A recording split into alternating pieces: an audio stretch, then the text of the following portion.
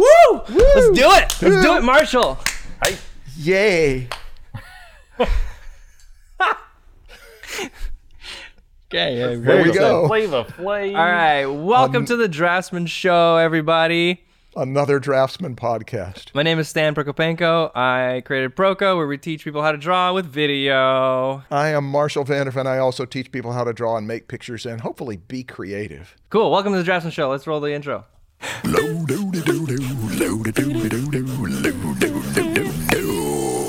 the Draftsman Show. Yeah. Every time it makes the mood. It's magnificent. Yeah. What are we talking about today, Stan? What are we talking about? Well, first of all, Marshall, update me. What have you been up to? Oh, this has been I've seen you in a week. This has been an exciting summer teaching classes. I've been teaching with Vance Kovacs up at Brainstorm Inland. Yeah. And I've been teaching at Oh, the ancient Inland Empire. the Inland Empire, the one that confused you. Yes. And at Concept Design Academy, and it's just been immersion in great masters' works. Nice. Enough to where when you look at Leyendecker has been a huge part of it, Muka's been a huge part of it, Winsor McKay, Howard Pyle and N.C. Wyeth. We have been delving into these pictures, and it makes me want to live to be 1,000 years old because it's going to take that long to make the kind of pictures that can make when you get inspired by great art. Yeah. So it's been, and also summer students tend to be the best students because they are not there for any other reason except that they want to learn this stuff. Also, Vance demonstrates. Vance shows work that he's done. He shows how he approaches it. We've been looking at just Leyendecker the other night. But if you're learning how to paint, I mean, who can you go to that is going to be better as far as applying draftsmanship to paint than Leyendecker? Yeah. All that classy stuff he does with those highlights, specular highlights, and little bits of reflected light that are sort of cross contours. That's the kind of thing that you cannot pull off if you don't know how to draw in the first place. So he's taking great draftsmanship skills and then turning them into planing things up, chiseling them up, exaggerating reflected light. And it's also just a gorgeous aesthetic. It's so beautiful to look at. What have you been doing? Oh man, mostly building this place, the studio. It's beautiful. There's so much involved, but I love it. Should we do the little thing again to show the contrast between the way it used to look? Yeah, we have a different way of killing the sound in here now. Okay. We have these Tower of Sound. We bought these yesterday, and we built them all yesterday. These are sound panels from a church. A church sold them to us, yeah. Should we sing And we hymns? bolted them all together and hung them from the ceilings. Wow. We got 22 of them. Getting that holy sound blocking. Yeah. All right, so Marshall, today's episode, we're going to talk about adopting your art parents. Adopting your art Which parents. is pretty much like finding your art style. It is a lot like that. Yeah. You mentioned it in the first episode, and people were asking for us to talk about that. Let me talk about this class that I've been teaching with Vance Kovacs. This has been, the first meeting was to say, look, who do I want? What kind of work do I want to do? Mm-hmm. What kind of style do I want to work in? And then choose those stylistic masters. And then we put them up and talk about how sometimes our choices of parents might be based on superficial things. I love how this dad dresses. I love how this mom wears her hair. But they may not be the best parents. And this is one of the first things that we see a lot is whatever is hot right now, whoever is happening right now, whoever's got the most pizzazzy technique, a lot of people will choose those artists and not see that they will 10, 15 years from now look very dated, perhaps, or may not be the best person to adopt as a parent. And then the next thing is we don't want just one stylistic influence. We want to have more than one thing so that we can combine them and make something new. Well, if you just choose one parent, you pretty much just become a replica, right? That's right. You're just becoming a ripoff. I have had more than one student who chose Frazetta, and one in particular who really locked onto Frazetta. Just Frazetta. He loved Frazetta, and he copied Frazetta, and he had a style like Frazetta, and then he broadened it out by choosing Boris. It was not. Isn't Boris just a ripoff of Frazetta? And so what you get is Right? this, yes, Yeah, okay. you get inbred, you get a thing that makes it so you, instead of branching it out and saying, who's different from Frazetta? How can I? What did he take from Boris? His technique looks more like Boris. Is it the over exaggeration of the? No, it's the anatomy, or- really refined technique. You know, Okay. Frazetta has refined technique at certain points, and then a lot of points he lets it go into Okay. pea soup. Right, he's got a little more looser. Yeah, painting whereas style, yeah. Boris has got more oiled up bodies and real control over the photographic reference and that kind of thing.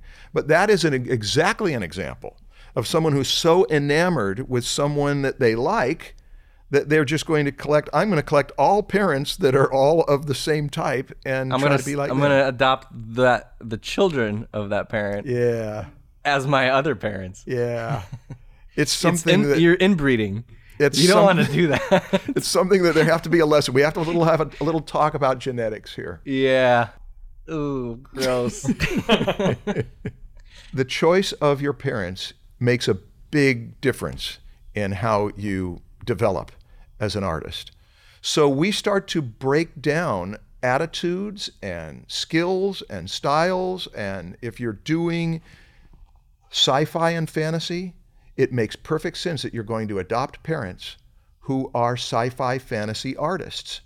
But if that's all you do and you don't go outside of that, it means that you are going to be rehashing a lot of the same. Yeah. So we deal with this, and the best way to deal with it is to actually have you get your stuff out in front of you and speak to those specific issues. Sometimes it's attitude. Some people are great painters and great at composition and great at all the technical stuff about painting, but they pose everybody in fake poses. You've got these artificial poses that never look like they're real. You don't see that in Phil Hale's stuff. You hardly see that in Frazetta's stuff. And so breaking down what each good quality of this adopted parent is. I love the poses of this person. I love the medium and technique of this person. I love how they bring that exaggerated lighting, or I love how they flatten things out, to actually take the time. This can be several months. It can be a year of understanding what you're trying to get from each parent. I had a student who, when we do this in the animal drawing class, one of the last projects is to choose masters that you want to be influenced by. And he chose Glenn Keane for the poses and the flow of action. He chose that black sad guy, I'm sorry I don't know his name, as the kinds of characters that he wanted to do. And then he had a particular comic book artist that he liked for the stylistic technique, the outlines and the way the gradations are handled. And so by making the choice that I'm going to combine these specific elements of these three characters, he is composing a new dish. Yeah. He's making a new thing. And that is, choosing your parents is creative work. It can be done badly. It can be done well. There's the first thing I'd say about it, is that just the choices alone can make a difference of whether you're going to Decide get what you like. Yeah, Step that's what one, it is. Decide which artists are your favorite artists. And don't let anyone else influence your decision on that. Just because maybe your teachers like somebody, all of a sudden you like them too. Because it's like, oh, my teacher likes him, that must mean that artist is a good artist, so I'll like him too. Like, just decide what you're drawn to and make a board out of it, right? Indeed. Print these out, clip them on, put all your art parents on a board, and just see how it looks. Indeed. A vision board. I had one for That's the only way to start, is with your loves. But there's a problem with that. what's the problem? The problem is, let's switch from the family metaphor to the eating Yeah, metaphor. it's getting gross. A friend of mine told me that his daughter announced when she was 5 or 6 years old that all I'm going to eat from now on is candy and cheese. Sounds like Sean. Hey man, it's good stuff. We have to have a talk about the candy and cheese thing. Yeah. At some point, there should be.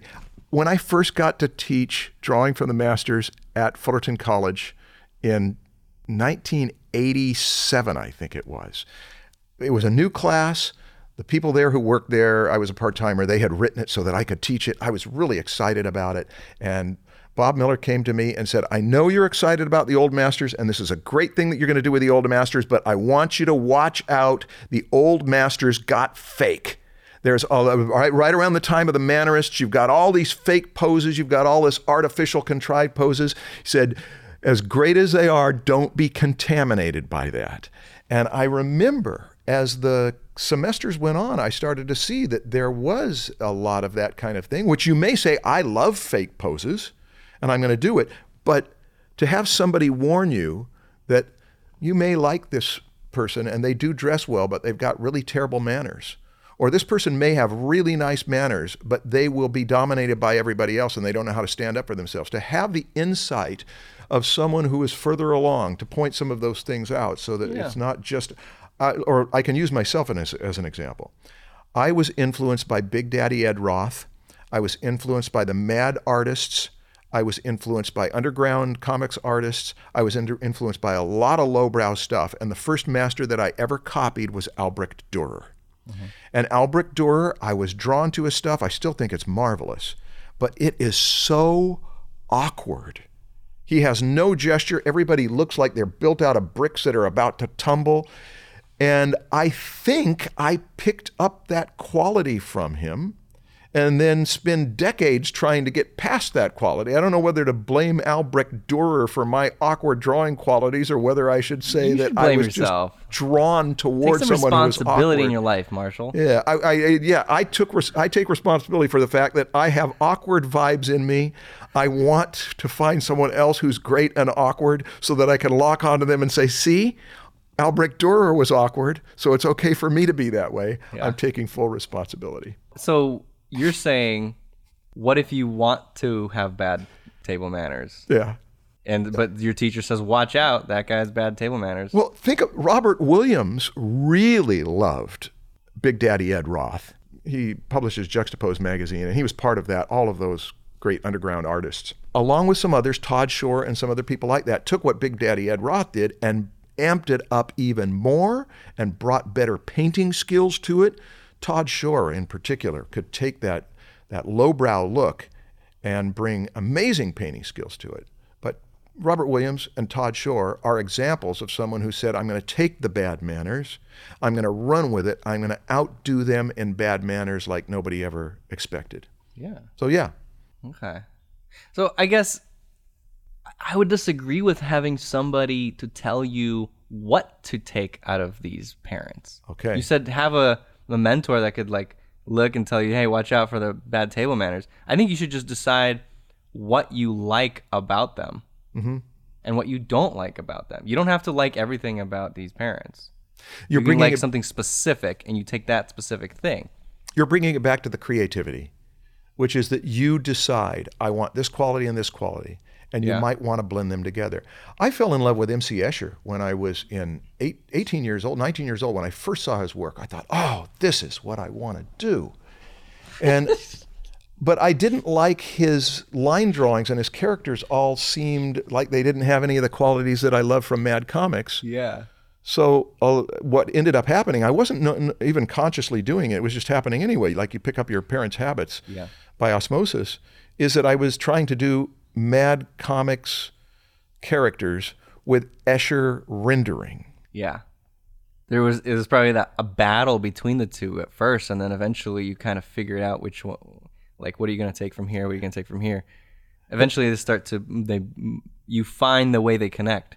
Actually, the images came to me really vividly in my imagination if Mad were rendered out, but then trying to work it out was, that was a task.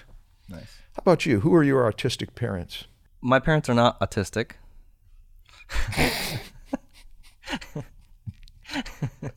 Sorry, that was so stupid.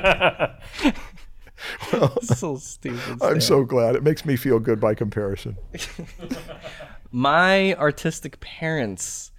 Let's see. I had several. Obviously, I'm influenced a lot by Jeff Watts, who I studied with for like 10 years. I can see it. And a lot of the other teachers there are influenced by him. And so I was influenced by all the teachers there who are all influenced by Jeff Watts. So it all kind of stems from that. But then I really liked Morgan Weisling for a very long time. It was his brushmanship that I really enjoyed. I don't know him. You don't know Morgan Weisling? No. Oh, well, he's a fine art painter, so he's not in the illustration world. Well, actually, he was. He was for a very long time. He had a full-on... He did movie posters Okay. for a long time, and then one day he just decided he's going to be a fine art painter, and then Like- he just exploded. He When? sold What out years? his first one-man show, I think, like in the first night or something. I don't know. But anyway, What years was this? he's still alive. He's Still alive. Okay. Yeah, he's middle-aged, not even old. Okay. He's very good. Look him up, Morgan Weisling. But I liked his brushmanship. I didn't necessarily want to do the same kind of subject matter as him. Mm-hmm. He did a lot of like prairie life type of stuff, some religious stuff. I really just liked his brushmanship. I had his DVD that where he painted a girl doing homework, and I watched that DVD every night going to bed. I just put it in. It would be like my sleep aid for like 2 years. Not every night, but you know what I mean. I know, Like, yeah, it was- like it was- very it was- often. Yeah. I watched it a lot. And it was just, I was just absorbing his way of mixing color and his way of putting the brush strokes down and how he tiled skin tones to, transitioning from shadow to light. I was just absorbing it. It was great. I would just, fall And that asleep. was after Watts or before Watts? During Watts. Okay. Yeah, this was while I was studying at Watts. Who else? Steve Houston. I was really influenced by his drawing style. Yeah, I can see it. Not his painting style, but his drawing style. Man, who else? I mean, a little bit of... Those I think are the big ones. And then a little bit of like Norman Rockwell, like the illustrators for some like shape design and stuff like that. I like the look of a slightly caricatured portrait, like 10%, like Rockwell would do. And then, never mind. This is huge. A lot of the Russian painters. I'm very heavily influenced by Great them. painters, too. Yes, Repin, and a lot of their academy student work. Yeah. I would study that for just learning how to draw, not necessarily to fit into my style, but just like, wow, they have such a great academic style. Like, which means like no style, right? Kind of. Oh, just like, this is it's pure- disciplined. pure- yeah, really understand everything that they're doing. There's not Yes. anything in there left to chance unless it's by choice that it's left to chance. Yeah, I think actually they frown upon that style as being like your style nowadays. That's like you learn that in school, and then when you're done, you leave that. A lot of them just like completely change after that. I don't think they think of that as the end goal. This is just the way we study. This is how we learn, and then we go and figure out how to be artists. That sounds great. That Yeah. sounds the way to do it. Is you got such a solid grounding Yeah. that you can kick off into any direction you choose. Yeah, which actually brings me to another point I wanted to make about style, is that a lot of beginners use the excuse of style for their mistakes. And I'm talking about beginners. I'm not talking about when you've already mastered all the fundamentals and you know how to explore. I'm talking about in the beginning, when you don't even understand how to render form, and a teacher comes by and tells you that your edges are all too similar. You have to have some soft edges and some sharp edges based on the forms, and you say, but that's my style. I want to use a cuss word here. Now here's where you're getting into trouble, though, because a teacher will come along and say that. Yeah. And it's like, yeah, but that is their style. No, And- it's not. But It's not their style. They can it's point, every beginner's style. They can point to 1,000 people who have got that beginner style and say, Yeah. these are my parents. No, your parents are not every person that doesn't know how to draw. That's the stupidest Says who? decision ever. Who made up that Fine, rule? You're an idiot. Congratulations. Your parents are babies. You chose babies as your parents. Exactly. Yeah. You don't choose babies as your parents. Yeah. You'll never learn to walk. Okay, can I chime in here on bad influences? Sure. You did this video recently with Court about how to make digital look traditional. Wait, sorry. I'm still laughing in my head about your parents are babies. Didn't you recently do a video with Court about how to make Digital look traditional? Yeah, I mean, Court did all that. Yeah. I just proofread it. One of the things that I see over and over and over with students, I mean, countless times, is they're working online, they're working on drawing, they're working on draftsmanship, they're working on good things, but they work in Photoshop. And they find out that with Photoshop, you can put gradations of tone in things. And they put gradations of tone in things. And this gradations are exciting.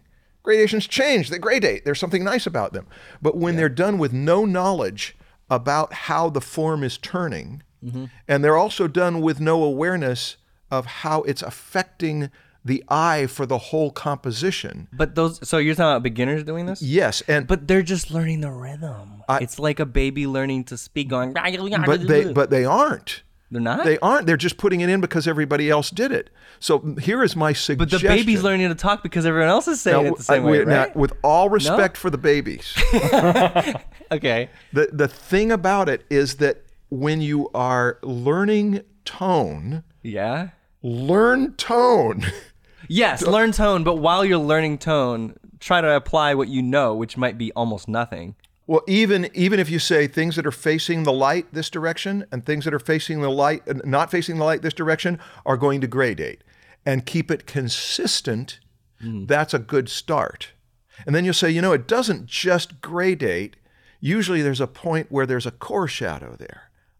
If we can make that core shadow separate the two at the terminator, that'll look even better. And usually when I first learned that, that's thrilling. It makes it look realistic. And then we'll say sometimes the terminator is a sharp edge and sometimes it's a rounded edge. So we can make it hard edged and we can make it smooth.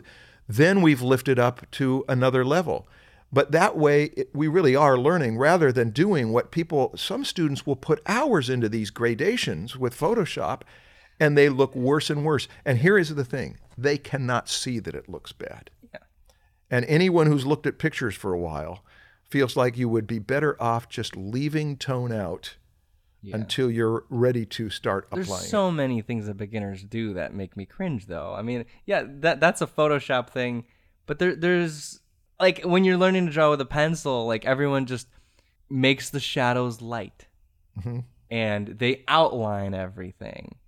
And they make features bigger than everything else because they think they're important. And they make symbols out of features instead of drawing actual form, right? They'll do a W for a note, or like a triple W. Yeah. There's an almond with a circle in it for eyes. Like, beginners make these mistakes because they don't know yet. But, like, they need to start trying. Yes. Right? And that's why choosing good parents is important. No! I totally disagree. No, this is when you don't have parents. Like, style should not be even in question here. If you're not good enough to render form correctly, you shouldn't be thinking about style. Forget about those parents. Learn the science.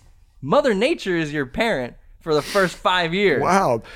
And I see you got these panels and this stuff out of a church, and we are starting to turn into a full-on amen. Yes, sorry.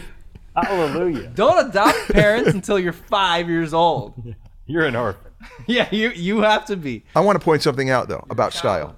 If you copy Leyendecker style, and you've got somebody there saying, look at how he puts blue on that face, and he also puts green on that face, and they look right. Now, you try doing that, and it's going to look like there's green paint and green and blue. But he knows that all of these planes are facing one way, and these other planes are facing another way. But that's not what people are going to get when they're studying Leyendecker. They're going to go for the cheap tricks that he uses. They'll get it if they've got somebody pointing it out. Sure, yes. Get some good training of the fundamentals. Yeah. But if you're saying adopt good parents like Leyendecker to learn the fundamentals, I don't know, Marshall. No. I don't think not to learn the fundamentals. Okay. But to say for beginners, though, we were talking about beginners. Okay, if a beginner is learning the fundamentals, and then you want to show them, you want to see a really advanced, classy use of the fundamentals. Because when people look at Leyendecker's work, they think he used so many brushstrokes, and what they don't seem to be aware of is he used fewer brushstrokes than almost anybody else. He'd rehearse his brushstrokes so that each one would count as a graphic shape and also a part of the rendering. But that's the only thing people notice. Yes. And they're like, whoa, wow, look at those strokes. Well, but we're talking about... We're talking about style. We're talking about adopting your parents. Yeah. And style is one of the first reasons why anybody adopts a parent. I like the way this person does this, or this. But it can also be Mort Drucker was the great caricaturist who did the movie satires in Mad Magazine. This was 60s all the way through till even recently. And he could go into the movie theater, look at movie stars, draw them from memory, caricature them so that they looked like themselves, and he had a wonderful fluid pen and ink style. And when I was a kid, I tried copying that because it looked good to me, but I had no idea why he had somebody's chin overlap that part of their cheek. I had no idea why in these 3/4 views one part was overlapping another. But it was the thing that eventually led me to say he's got some secret knowledge that I don't have, and that was that he knows form. Fundamentals. So when you try to copy, when you try to be like that grown up, you start to say, well, you need to do exercises before you're going to be able to get to that level. Yeah. So when do you recommend for students or for artists to start adopting their art parents? Right from the beginning of the training. Okay. And not expecting to be like them this year, but to get an array, and using the family analogy, a mom and a dad, aunts and uncles, older siblings, neighborhood influences, because some of them, even you've been influenced now by Disney's hands, having done that kind of thing. You've learned to simplify and pick up that language of those classic cartoons. Those are things that aren't fundamental to your style. But they do, like when you hang around somebody when you're in high school, you start to pick up their habits. And so you've got all sorts of influences, but composing them and being aware of them.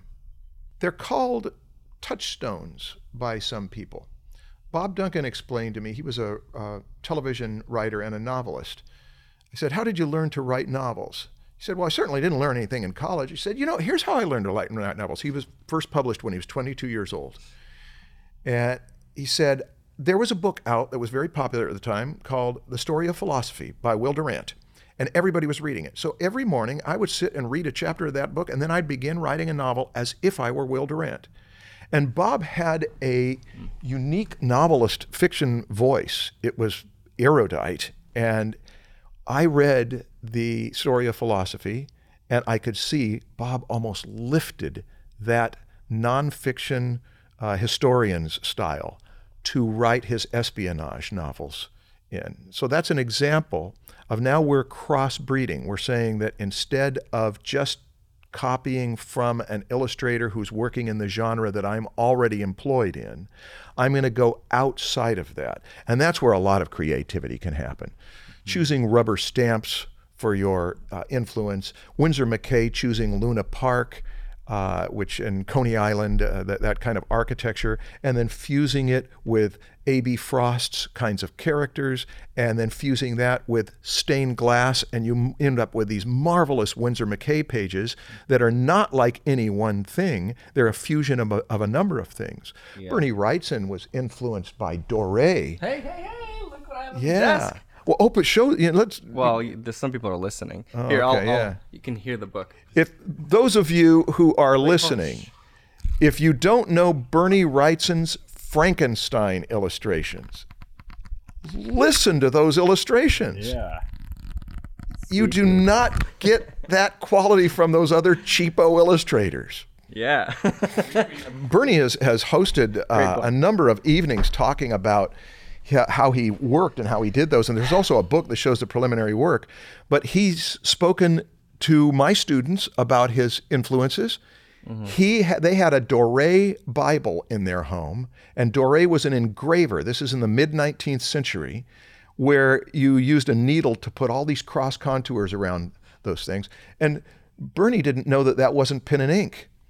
And Franklin Booth didn't know that wasn't pen and ink, and Franklin Booth developed an entire pen and ink style that was one of the most sophisticated, detailed pen and ink styles because he was trying to be an engraver with the medium of pen and ink, which is almost impossible.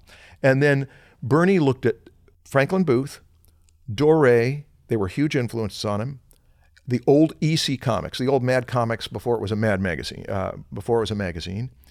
and early 1930s Universal horror films. The early 1930s ones were the really great ones. at least those, and then he fused them together. Oh, he didn't go to art school. He got his education from the famous artist mail order school that we were looking at last episode. That's how he learned, and from John Nagy's television art instruction, where John Nagy would teach you how to learn the simple forms and shade them. He didn't even teach you about core shadows and reflected light. It was just one plane faces light, one plane faces dark. So it's a box. Yeah, it was very simplified. Okay. But Bernie saw that when he was a kid and learned this stuff. And then he also said, we asked, what are your influences? And he said, Frazetta, Frazetta, Frazetta. In fact, he said, I am Frank Frazetta's illegitimate child. So he was deeply influenced by Frazetta, but he also had a number of other things that were pulling him around. Frazetta didn't do that engraving kind of stuff that you see in Wrightson's Frankenstein. So everyone has such a big boner for Frazetta. Well, Frazetta was great. You outgrow him, I think, because the way one of my colleagues, who was very influenced by him and I think in a number of ways grew out of him, he said, it's all eye candy. It's just candy. It's good. I like Frazetta. I don't think he's bad. But when you compare it to Howard Pyle, when you compare it to the best of Frank Brangwyn, when you compare it to Wyeth, when you compare it to those really great, I mean, even when you compare it, Rockwell is candy too, but Rockwell is candy that is much more varied and rich. Yeah. But yeah, I don't want to, I mean, dissing Frazetta may be. I don't want to diss him. I'm not dissing him, I'm dissing everyone's. The pedestal he's on. Hey, have you seen the documentary Painting with Fire? Yeah. Yeah, and you remember Simon Bisley mentioned something about Frazetta that was a great insight. He said, I wasn't Frazetta's style that interested me. They said, the thing I liked about it was the power. He had this physical power in there. And that is one of the reasons why people really get excited about it. There is something about his horses, his characters, these women on these horses. These are people, if they hit you in the head, it would break you apart.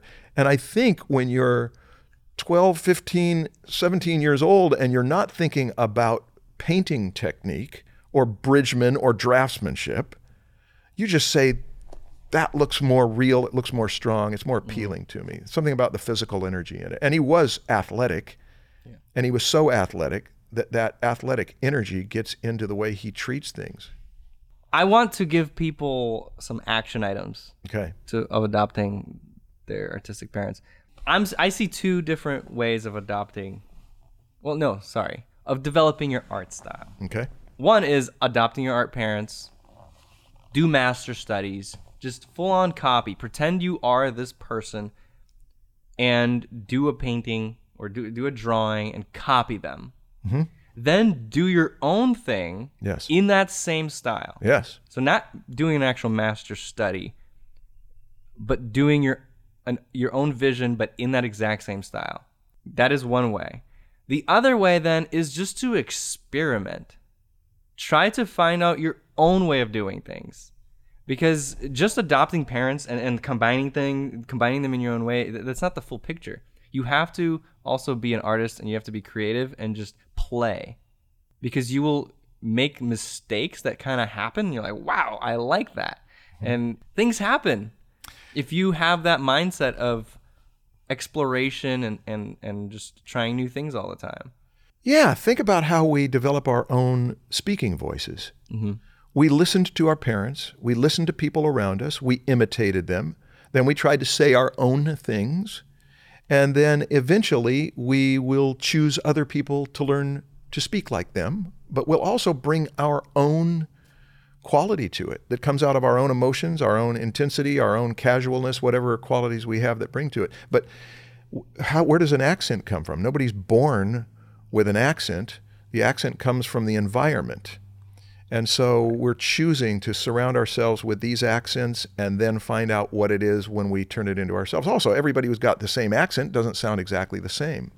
So there is that balance of not being, I want to adopt my parents, I want to learn from my parents, but I don't want to be my parents. Wouldn't that be boring? Evolution would be boring if everybody was just a duplicate of their parents. There's supposed to be some kind of progression, some kind of developing our own thing. What mistakes. Yeah. There's mistakes that happen. That's right.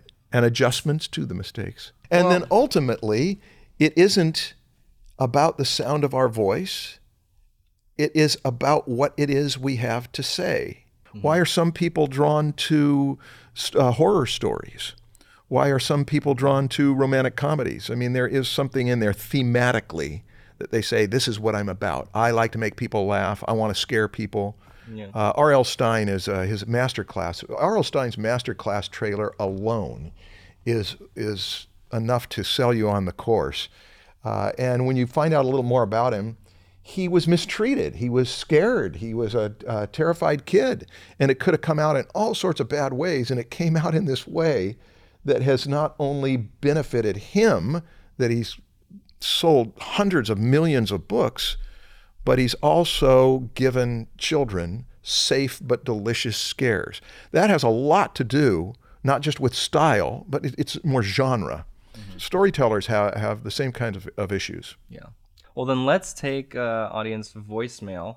If you guys want to call in, leave us a voicemail, ask a question, and potentially be on our podcast, the number to call is 858-609-9453. Call, leave a voicemail. And we will And now we're going to respond. play one. Cool. From, who is it, Sean? They did not say. Okay, Say from the an name unnamed. There's Say no the name again. They did not say. Yeah. They did not say. All we had was their phone number, and I'm not gonna. say it No, on we the- should on not the give away podcast. people's phone numbers. All right. Go ahead and play it then. Here we go. Yes, I was hoping that the draftsman could confer and perhaps Stan could speak about his experiences at Watts Atelier and how the instructors there influenced him as an artist. Thank you. I kind of talked about that Yeah. this episode. I mean, I could kind of say it again. Like, I mean, I was highly influenced by Jeff Watts and Eric Gist and Ben Young, and they were influenced by Jeff Watts, and And Jeff Watts was influenced by his dad as much as anyone else, wasn't he? he was influenced by Frazetta a Okay, lot. He was yeah. influenced a lot by the Russian drafts, the student work of the Russian academies. Yeah. He's influenced a lot by Feshin. Yeah. He kind of combined Feshin with, I mean, who is a Russian artist, but he was more of an American Russian artist. Yeah.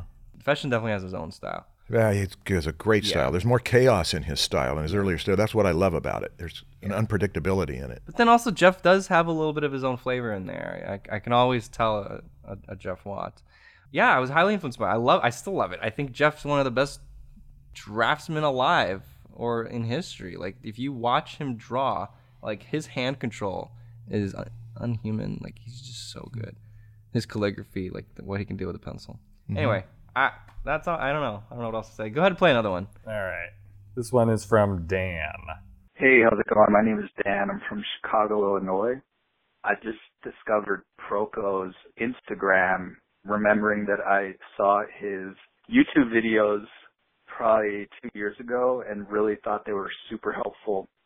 I do art not very consistently, and I go through phases of being good about, developing my skills, and then I just go through long drought periods. So I'm wondering what your guys' advice is for establishing a daily routine. What type of daily routine do you recommend for people who are on and off with their art? That's pretty much it. Thanks a lot, guys. This is next week's episode. Do you want to do curriculum. a prelude to it, or should we take another question? Let's do a quick 1 minute thing about it. This is a motivation thing, isn't it? He's having a hard time being on and off. Yes. Well, Yeah, there- I guess we can address that part of it. Go ahead. Yeah, the on-off thing, there's two ways to deal with it. One is to embrace it. On-off is not that bad a thing. It's, you say, I'm going to have the times where I roll on it and the times where I set it aside, and to embrace it. If that's not good, because it's out of my control and my off periods will be so long that I'm never going to grow, then my recommendation is get involved in community where you're held accountable. Yeah. And make it so that you've got someone who's expecting it from you. I did not have this problem because I had clients who I had to get the job done or they wouldn't pay me. So you are on, and you are on until you get it done. You're not off until you collapse after it's done. This problem is common in people who are maybe they're not young anymore.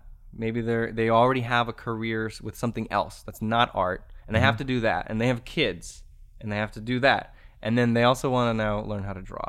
And I mean, the answer to that is like you can't really spend as much time as an 18-year-old now. You do have other responsibilities, and it's like, I'm sorry, like you could either just sleep a little bit less. Discipline is huge in that case. If you're a grown up and you want to learn how to draw, you're gonna have to be a grown up. The on-off thing, what you're saying, embrace it, is just like be okay with mediocrity. Well, no, not necessarily. That is not what I was getting at. No? Is that there are times the analogy of the tree that is dormant at some times of the year and bears fruit at other times of the year. You can say, I accept that. Okay, so that's planned. It's planned, timed. I mean, we sleep every 24 hours. We're sleeping for a period of time in there. Yeah. But that I'm saying that just in case it might be that this is a normal part of your growth. But there's another thing, and that is this might not be the thing that draftsmen are going to be able to help you with. This may be something for your therapist. Yeah. This is something that your family, your wife, you need to figure it out with her. If time is the issue, it's not. Art teachers aren't necessarily going to be able to help you. And family patterns too. You know, my mom stayed up late and my dad got up. My dad was raised on a farm. He was used to getting up at 4:35 in the morning and working and doing the chores. He'd get tired at 7 or 8 at night and go to sleep. My mom's energy came up at night, and I don't know whether I got it from her genetically or not, but I know that when I decided I wanted to be an artist, my energy would go up at night, and I found that it worked very well for me. There are some things that might look bad to somebody else, and they aren't bad. You don't learn to channel them. The point is that what may look like a bad thing, that I go into these manic modes. What you say here, Marshall, is still a bad thing. So yes, you may have your seasons of productivity and your seasons of dormancy, and I don't know that that's the case though. That's why you talk about this with a therapist. But I mean, I do like what you said about having accountability. Mm-hmm. There's this trick that I don't think I learned it from artists, but like make a promise, make it public that you're gonna do this. Mm-hmm. Post online on your social networks and tell all your friends online that you're gonna do this something, whatever it is that you want to do. You're gonna draw every day for 2 months straight, whatever it is that you think you want to do, and make everyone else hold you accountable to it. Because when you go out and they ask you like, hey, how's that going? You're like, oh, I've been doing it. You feel embarrassed, and you don't want that embarrassment. So that accountability is going to help you with the laziness. If laziness is part of the off, whatever, the reason why you have these off periods. Yeah. Just accountability is huge. It is. People get better when they are around other people who are getting better. It's like the Mulan ladder thing. You know what that is? The Mulan ladder? Does that have anything to do with the movie? Yeah. That if you've got to go up, and that's going to be hard enough. But if you've got to go up with extra weight, that's going to be harder. But not if you can use the extra weight that's over on the other side to counterbalance you and bring you up. But that's what happens in community. If you've got friendly competition going on and accountability and some little reward, I treat everybody to dinner if I don't get this done by this time. Those things can make a difference. Yeah. And they meet social needs at the same time that you're trying to make your artistic goals. Yeah. Cool. Marshall, what's your thing? Wow. Okay, let me tell you what my thing is. I am about 8 months late to The Ballad of Buster Scruggs. Okay. It's a Western. It's 6 stories strewn together. They're only related by genre and theme. They don't weave together as storylines. Yeah. And it's 2 hours and 13 minutes, so it's long. And I watched it on all 6 parts together? Pardon? All 6 parts together? All 6 parts together. So it's like one movie. It's like one movie, and I saw it on a Saturday night 8 months after it came out and was blown away by it, and then watched it again the next day and been thinking about it constantly. I've watched it with college students in a class. It really prompts discussion. It is it's just a trip of a film, and because there's 6 different ones. Everybody, within 24 hours after having watched the first time, I asked at least 15 people, have you seen The Ballad of Buster Scruggs? And I got all sorts of opinions, including, I didn't like all of them. And some people were so offended by some of them, they tuned out and didn't watch the later ones. But I thought all 6 of them were little masterpieces.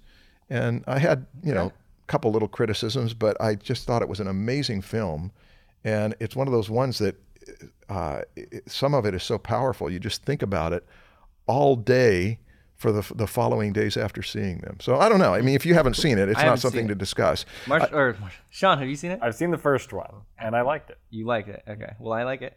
Well, I think you could watch the first one, and if you enjoy it, you keep going. Here's what I recommend. Watch them 2 at a time. 2 hours and 13 minutes. I watched them all the way straight through, and they did put me into a real numb state in a way.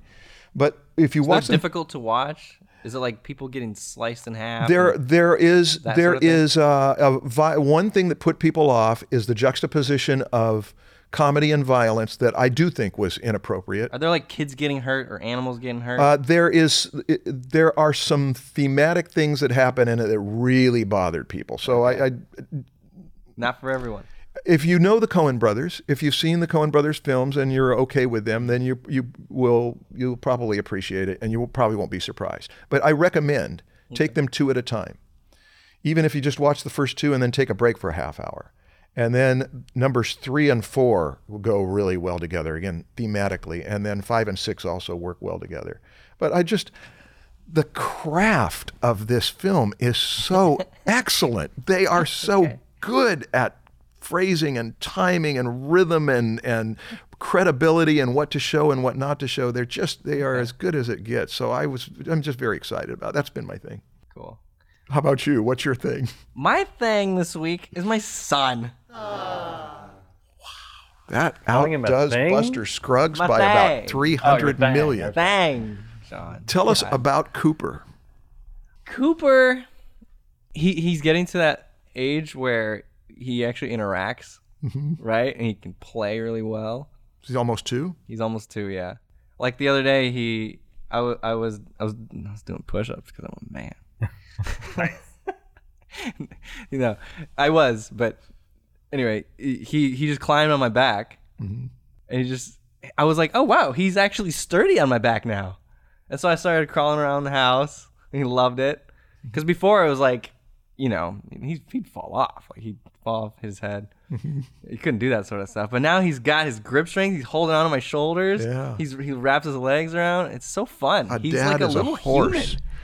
Yeah. Stop being a bean, and now he's a human. Yeah, he's not a bean anymore.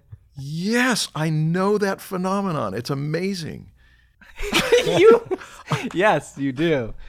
No, that's just, yeah. He's in it, like, God, I'm speechless. Yes, when they... Oh, and I rolled him up into a taco. This happened like 5 minutes afterwards. A yoga mat. Yeah. He wanted to put the yoga mat over his head and make a tent. And then I put him down on one end and I started rolled him into a taco, and he loved it. Yeah. He laughed so hard. And then he wouldn't leave me alone. He just wanted to do that like 10 times. Taco. And then I scared him. I rolled him to a taco and walked away. Oh, no.